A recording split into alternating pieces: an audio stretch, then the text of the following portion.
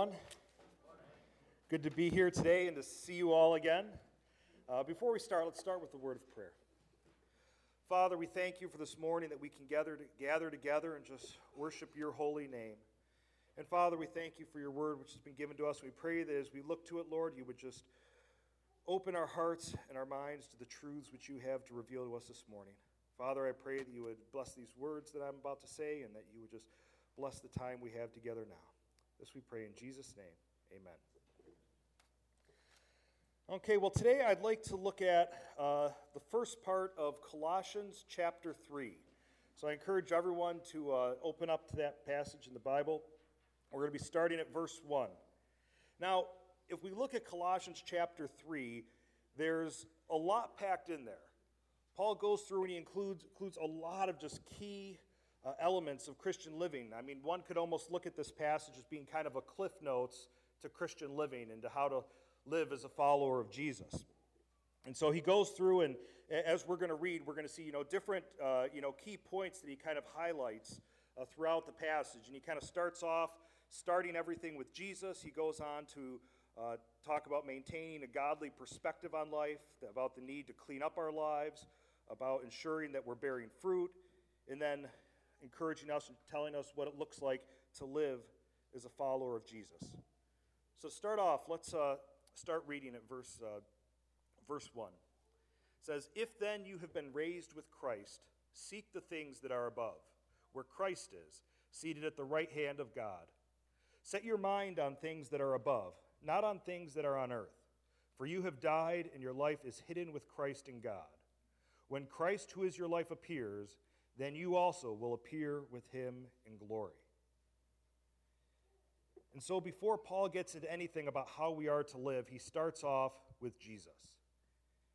And that's important because if you talk to a lot of people, there's a lot of people who are interested in getting their lives together and changing and growing and putting on the new self. There's a lot of people who look at themselves and say, hey, I'm not where I need to be, I need to improve. But the mistake that a lot of people make, and I'm not necessarily saying us here, but if we went out to the local community and talked to people, invited them to church, an answer that we might hear from a lot of people is, well, I've been thinking of going to church, and I'd really like to go to church and, learn more about Jesus, but, I need to get my life in order first. There's some things I need to sort out, I need to get taken care of first. Well, that's completely wrong. That's kind of like saying, well, I'm kind of fat and out of shape, so I'm going to work out, get myself in shape, and then I'm going to join a gym. No, you don't get yourself in shape so you can join a gym. You join a gym to get yourself in shape. And so in the same way, we turn to the church, we turn to Jesus so we can get our lives in order. And so Paul's going to go on here, and he's going to talk about all these things that we're called to, that we need to do, how we get our lives in order, but we can't start down that road until we first turn to Jesus. And so the first thing we need to do is to accept Jesus as our Lord and Savior. Because as we look at our lives, as we look at Scripture, we realize that we're all sinners, that we've all fallen short of the glory of God. We've all made mistakes. None of us here can, raise our hand and say, you know what, I've lived a perfect life, I'm good to go. If we're honest with ourselves, we've all fallen short. And so we all need Jesus. We need his love. We need his coming to this earth, his death, his resurrection, through which we are saved from our sins. The verse that we hear a lot here, John 3:16. "For God so loved the world that he gave his only begotten Son, that whoever believes in him will not perish, but have everlasting life." Everlasting life starts with Jesus. And so that's why Paul, when he starts off this passage in chapter 3, he says, "If then you have been raised with Christ." Because everything he's about to say is aimed at believers. It's aimed at followers of Jesus. This isn't, a message to the general population. He's specifically directing this at believers. So he says, "If then you have been raised with Christ, seek the things that are above, where Christ is, seated at the right hand of God. Set your mind on things that are above, not on things that are on earth." And so the first thing that Paul tells us is that we need to maintain a godly perspective. And so we need to first start with Jesus, and then we need to maintain a godly perspective. And what that means is that we need to align the way that we see life, the way we look at the world, We need to align that with the way that God looks at the world. Now, we're never going to have his understanding, his wisdom. We're never going to be able to understand it maybe the same way he has, but we can bring our view of things in alignment with his. Because one of the things we run into, one of the problems we see is that it's very easy to kind of get tunnel vision. We look at what's going on in our lives, what's going on in our immediate future, whatever's stressing us out, whatever problems are in front of us, and we kind of narrow down our focus on these things. The problem is when we do that, we tend to make bad decisions. We tend to fall short. I mean, just think of your own life. Has there ever been a time in your life where you've looked back at maybe the past few days and you're like, well, I got a little upset, whether angry, sad, worried. Has there ever been a time when you've gotten upset, you've got worked up about something, and then a few days later you look back and you're like, you know what, that was kind of a silly thing. I really shouldn't have behaved that way. I know I have. Has anyone else here ever, been in those shoes? Yeah. I think we all have. And when we're, going down that path, a lot of times we look back and we're like, wow, I really could have handled that differently. And the problem is that, our focus narrows, and so by doing that, we kind of tune out a lot of important things. We tune out, God's direction on what is right and wrong, God's direction on how to live. We, can even kind of tune out common sense because our vision becomes focused specifically on the issue, the problem, the immediate future. And so Paul's saying here, he says, don't focus on these earthly things. Focus on things that are above. Set your mind on things that are above. We need to look at life as God looks at it. We need to have a godly perspective. And so when we do that, we gain a few things. A godly perspective allows us to see life through the lens of eternity. That whatever you're dealing with, whatever issue you have, whatever problem, right now it may seem like a huge deal, but if you step back and say, okay, in God's grand plan, from the beginning of time to the end, in God's grand plan, how big a deal is this thing that's right in front of me right now?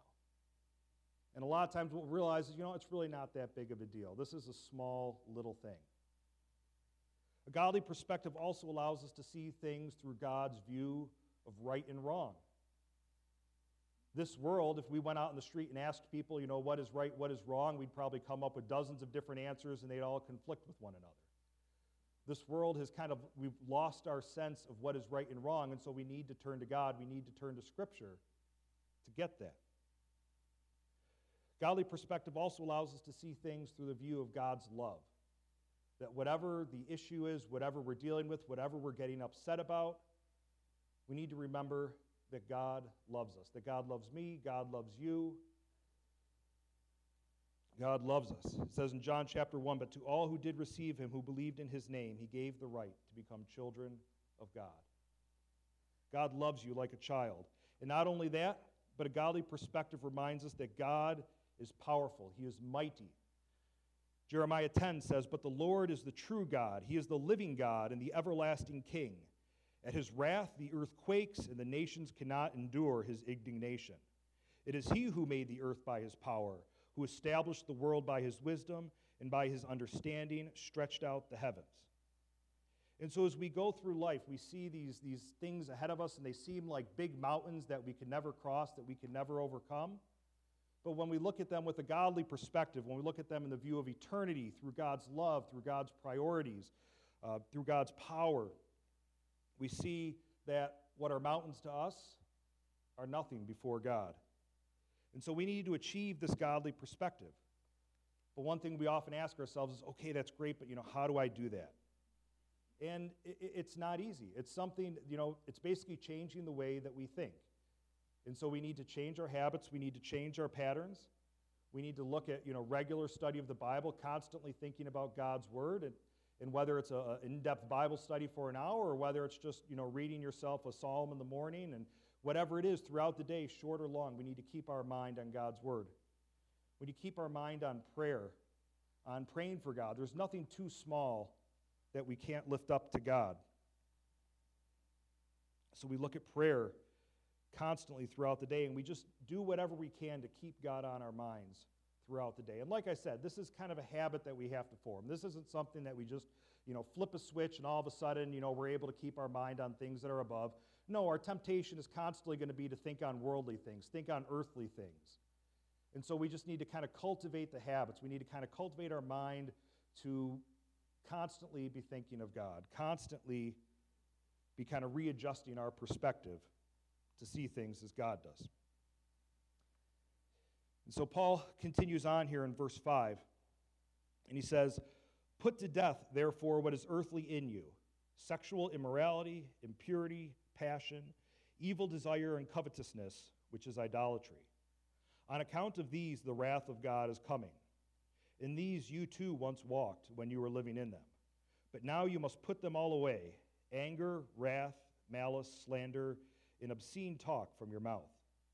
Do not lie to one another, seeing that you have put off the old self with its practices, and have put on the new self, which is being renewed in knowledge after the image of its creator." And so Paul's next instruction is, he says to set your mind on things above, and then he says to put to death what is earthly in you, and to put on the new self.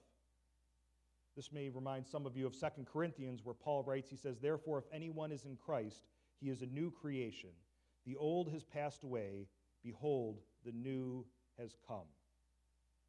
And this idea of cleaning up our lives, of getting the sin out of our lives, is something that we see, throughout Jesus' teaching. We see it throughout the epistles and in Paul's teaching and the teachings of the other apostles. And it's not only referred to as, putting on a new self, being a new creation, but also the idea, the analogy of cleansing, of cleaning is used. Hebrews 10 says, "Let us draw near with a true heart and full assurance of faith, with our hearts sprinkled clean from an evil conscience, and our bodies washed with pure water." And so the next thing Paul's really saying is, to sum this up, Paul's saying that we need to clean up our lives. And just a reminder, Paul's aiming this at believers. Sometimes we think, oh yeah, my life is clean, or if someone is a believer, their life is clean. Well, if it was, Paul wouldn't be saying this. But no, he's saying this because there were believers who had dirt in their lives, who needed to get their lives together. And the fact is that we tend to tell ourselves these little lies that prevent us from getting the sin out of our lives. For example, one of the lies that we tell ourselves is we tell ourselves that, my life is already cleaned up. Maybe you can point to in the past and you say, I was struggling with alcohol and addiction and various things, but I've put that behind me. I'm free and clear. Well, if that's the case for you, that's absolutely wonderful. I mean, I'm not for 1 minute going to, criticize that when we leave sins behind and we move on. But we need to remember that we're still imperfect. We still, each and every one of us, have room to grow, have areas that we need to get cleaned up. I mean, some of the areas that it lists here in the passage. In verse 5, it says, covetousness, which is idolatry. I think a lot of us have had covetousness to one degree or another. I mean, there's things that we desire, and maybe it's a new tool or a new toy, or something that we want to buy. Maybe it's a vacation. Maybe it's a crush on another person. There's things that we want. There's things that we desire, and it's very easy for those things to consume our thoughts. It's very easy to wake up in the morning thinking about, oh yeah, I was over at my friend's house and he had one of these things, and I'd love to save up and get one. And then you go through the day thinking about how you can get one, how you can save up money, whatever it is, and you just spend all your free energy and time pursuing that thing. But the problem is that with all the time and energy and thought that you're putting into that, you're doing what Paul said right at the beginning there. He says you're setting your mind on things that are on the earth. You're not setting your mind on things that are above. So we need to watch our desires lest they become covetousness, which is idolatry. Paul also talks about the language that we use.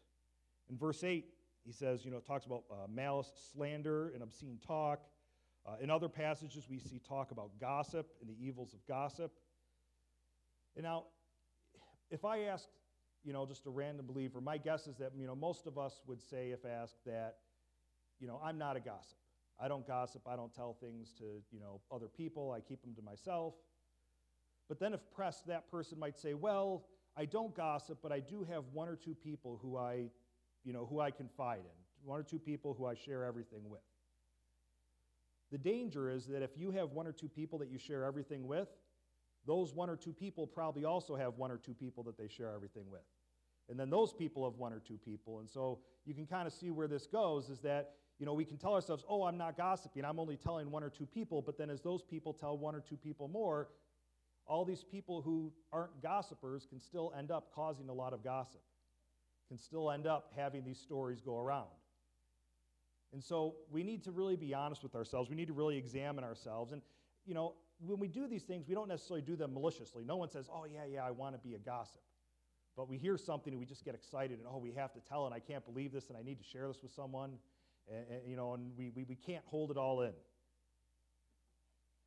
Another thing Paul hits on here is he talks about lying. Lying is another area where I think a lot of people struggle.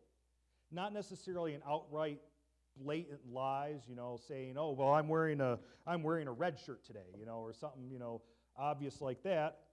But I think a lot of us can fall into the trap of kind of doing these mental and moral gymnastics that when we're talking to someone, we say, you know what, we try to frame things in a way that we're not technically lying, but yet we're also not presenting the truth. Let me give you an example. Say it's a Saturday, your spouse, significant other, whoever is going off for the day, doing their things, and you're at home, and they say to you, hey, I'd really like you to work on these things today. It'd really be a blessing if you could get these things done. And you say, absolutely, I'm going to get them done. And so then they leave, and then you're like, I'm just so exhausted. I got no sleep last night. I'm going to go back, sleep a little bit more before I get the day started. That way I can have plenty of energy. So you do that, then you get up, and, you need to have breakfast. You need to have energy before you start the day. So you have breakfast, and you figure, well, I'm eating breakfast. Let me turn on the TV and watch an episode or two of my favorite show on Netflix. And one thing leads to another, and then it's time for lunch, and then all of a sudden it's getting to the end of the day, and you're realizing, oh, wow, I need to get started on these things. And so you get started on them. There's no way you're going to get them all done, but you get started on them, and then your Uncle Joe comes over and talks to you for 5 minutes, just asking you a question. Then Uncle Joe leaves, and then you get on with things, and eventually your spouse comes home, and you say to them, well, you know what, I was working away on things today, making a lot of progress, and then Uncle Joe came over, and, one thing led to another, and then, then he left, but after he left, there was no time left to get everything done. And so a lot of times we are tempted to kind of tell stories like that. And now, is that a lie? I mean, Uncle Joe did come over, you were working on things, he did interrupt you, and when he left, you didn't have enough time. I mean, all those things, if you were a lawyer here, you could say, yes, that's absolutely true. But we got to remember that God doesn't look, God isn't a lawyer. God looks at our hearts. And in our heart, he sees an intent to deceive. In our heart, he sees us knowing the truth, and regardless of what words we use, trying to present the story in such a way that the person we're presenting it to doesn't get the truth, they get what we want them to have. And so Paul talks about lying, and we don't want to just say, oh, nope, I'm not a liar, I don't tell lies. We need to pause. We need to step back and say, okay, am I being upfront with people? Am I being honest? Am I giving people the whole truth, or am I kind of spinning things and twisting things and doing these gymnastics so that people hear what I want them to hear? And we can look at this in any area of sin in our life. We just constantly are fighting the temptation to try to justify it, to try to weasel our way out of it, to try to argue, well, it's really not so bad. But we need to be blunt and honest with ourselves, because if we're not, we're never going to get our lives cleaned up. And that's what we're called to do. Another lie that we tell ourselves is we may say, okay, my life isn't cleaned up, but you know what? I'm not perfect, but I'm a lot better than that guy, and a lot better than her. We can look around us and look at all the struggles of people around us and say, you know what, I'm not like them. I still have stuff to do, but they're in really rough shape. They really need the focus. They really need the help. The problem is that God doesn't call you to be not the worst person. If you're running a race, being not the last person in the race doesn't get you anything. And we're called to run a spiritual race. And when Paul talks about this, he doesn't say, run in such a way that you aren't the last person. No, he says we need to aim, we need to run for a crown. And so we need to have the right perspective on things. We're not called to be the least bad person. We're called to be clean, to be fully clean. Now, there's a story I once heard about a young boy, and he was in brushing his teeth, and his mother was in the other room, and all of a sudden she hears, oh no, and him panicking. And so she comes running into the room to see what's going on. And he's there, and he's looking at the toilet, and he points, and he says, "Oh, I dropped my toothbrush in the toilet." And she says, "Okay," well, and she kind of fishes it out, and then throws it in the garbage and, gets him a new one. He's like, "Well, what'd you do?" He's like, "Oh, well, when the toothbrush falls in the toilet, we don't want to use that anymore. It's dirty. We're going to get a new one." And he says, "Oh, okay." So then he reaches up, grabs her toothbrush out of the holder, throws it in the garbage. And she looks at him. She says, "Well, why did you do that?" And he says, "Oh, it fell in last week."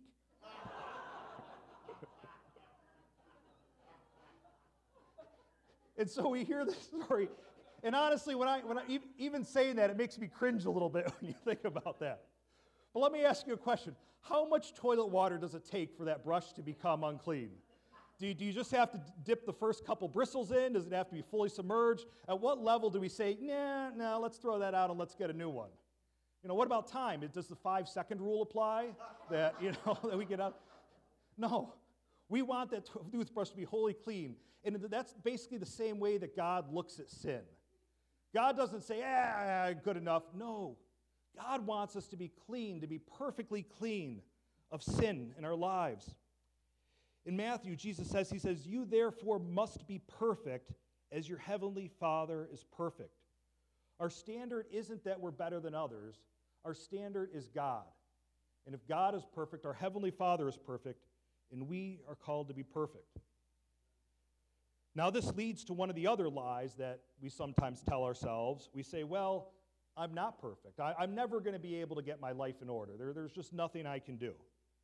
And, there's a sliver of truth in that, and that, yes, until glorification, until Christ comes again, we're not going to be perfect. We're going to have struggles. We're going to have obstacles. We're going to have things to overcome. But we're still called to keep our standard at perfection. We're still called to hold Jesus, to hold God as our standard. And this is an ongoing process. And it's an arduous process. And the best thing I can think to compare it to is like a farmer who's clearing his field for the first time. Now, many of you have probably driven through the country and you look in the hedgerows, and what do you see? You see boulders and rocks and sometimes, little stone walls, and you see all these rocks and stones in the hedgerows. Well, what happened is the farmer came, he cleared the field of trees, and he looked out and he said, "You know what? There's a dozen big boulders in this field. I can't plant this field and work this field with a dozen boulders in there. I'm just not going to get the yield that I want." So the farmer went and he pulled those dozen boulders out, tossed them in the hedgerow.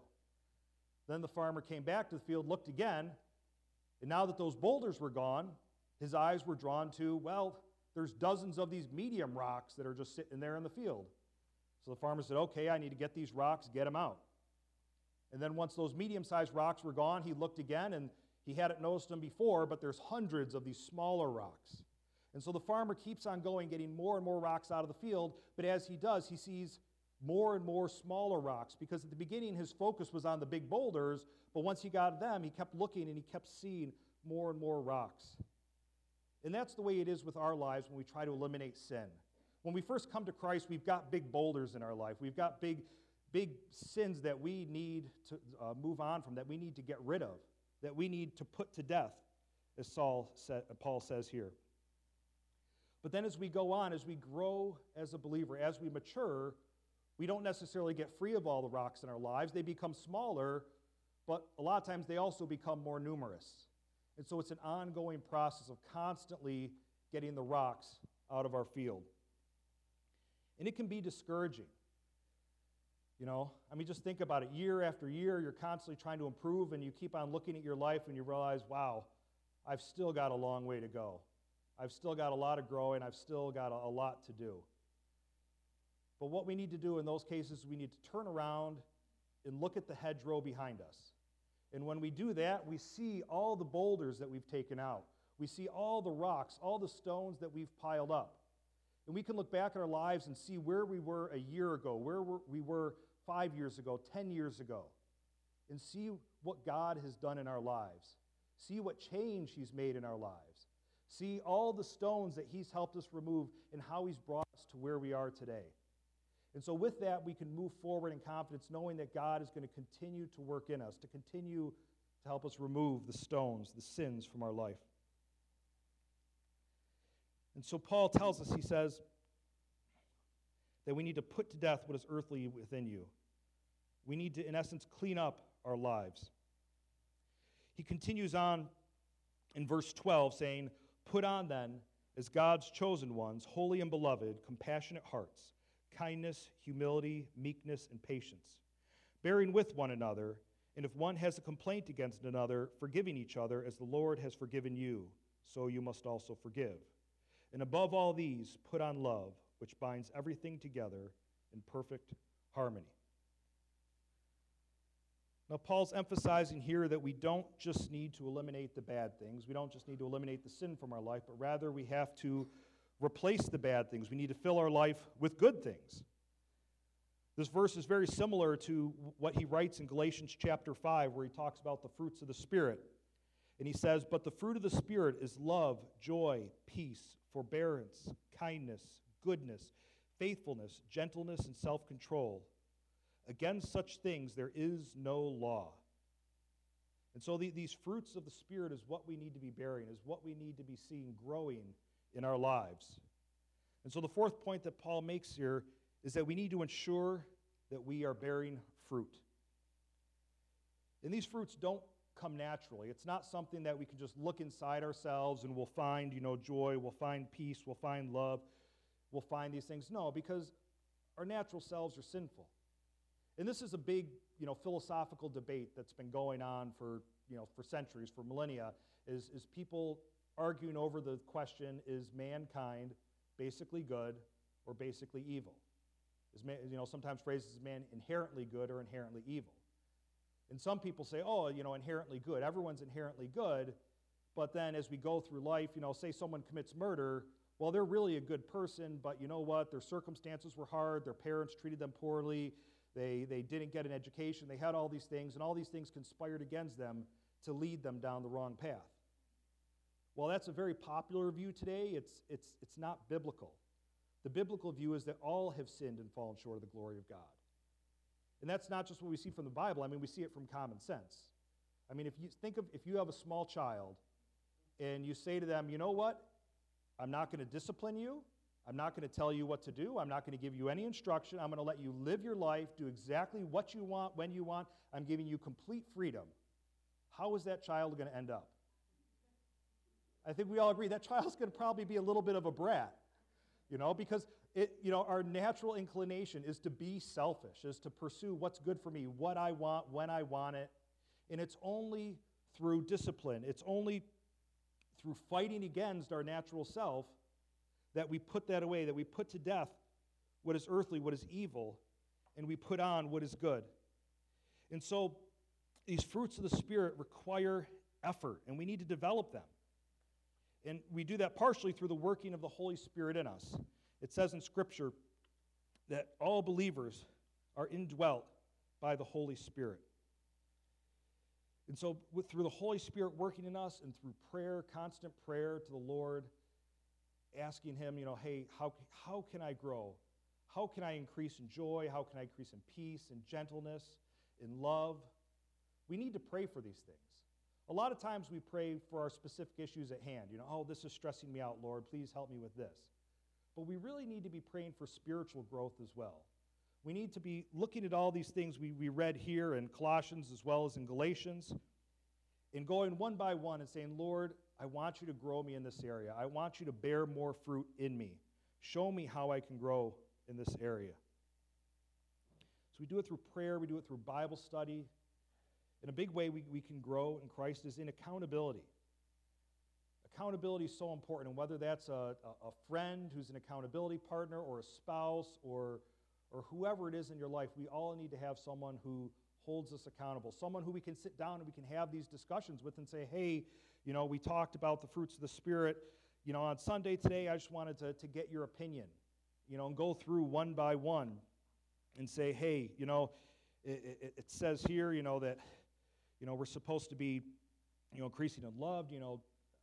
In your view of my life, am I a loving person? Do you see me, showing love to others? Do you see me showing gentleness? Do you see me showing kindness, humility, meekness, patience? Going through one by one and asking someone what they think and how you can improve. And if you have someone who you trust and who loves you, they'll be honest with you. They might say, hey, You're a very loving and you're a very joyful person, but you know what?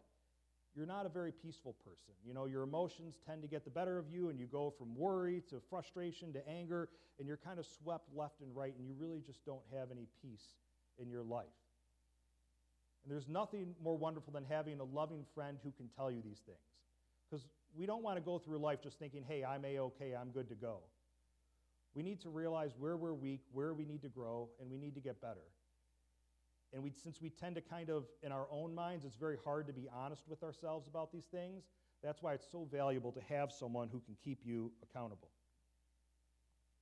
So Paul finishes up here and he says, "And let the peace of Christ rule in your hearts, to which indeed you were called in one body, and be thankful. Let the word of Christ dwell in you richly, teaching and admonishing one another in all wisdom, singing psalms and hymns and spiritual songs, with thankfulness in your hearts to God. And whatever you do in word or deed, do everything in the name of the Lord Jesus, giving thanks to God the Father through him." And so here Paul transitions to looking at our hearts, to looking at our actions, and what does it mean to live as a follower of Christ, and what does that look like? And our actions are important because a lot of times we get really focused on knowledge. And to give you an example, that's kind of like, say there was a couple who was going away on vacation, and they had a house sitter, someone coming to watch the house. And so while they're off on vacation, before they go off on vacation, they prepare this big pamphlet of instructions, everything to do. You know, you need to, feed the cat. Here's the food. Here's how often. It's wintertime. These pipes tend to freeze, so leave that faucet on trickle. This is the garbage day. Take out the garbage. All the instructions. Very thorough. And the person says, "Yep, I got it. I'm good to go." They come back. They walk into the house. It's filled with trash. The cat's dead from starvation. They look over, the room's flooded. And they ask the person, and they say, "What happened? Didn't you read the instructions?" And the person says to them, "Oh, yeah, I read the instructions. I read them every day. I memorized portions of them. I read them with my friends, and we discussed them together, and I taught it to my friends. And, we came up with little songs about the instructions." And they can say all these things, but the end goal is that you want them to follow the instructions. And so in the same way, God doesn't just want us to learn these things, but he wants us to live these things. And so Paul he gives us some examples of what this looks like in our lives. In verse 13, he shows us that it's forgiving one another. It's having a heart of forgiveness, just as the Lord has forgiven you, so you must also forgive. It's in studying Scripture, in verse 16 here, letting the word of Christ dwell in you richly, but not just learning for ourselves, but teaching and admonishing one another in all wisdom, that we're not just concerned with our own spiritual knowledge, but we're seeking to share with others. We're seeking to build up, to edify others. It's in worshiping, as in verse 16, singing psalms and hymns and spiritual songs. It's in being thankful. We see this in 15, 16, and 17. Each verse ends with thankfulness. 15 says, "And let the peace of Christ rule in your hearts," and finishes up, "and be thankful." Verse 16, "Let the word of Christ dwell in you richly," and finishes up with thankfulness in your hearts.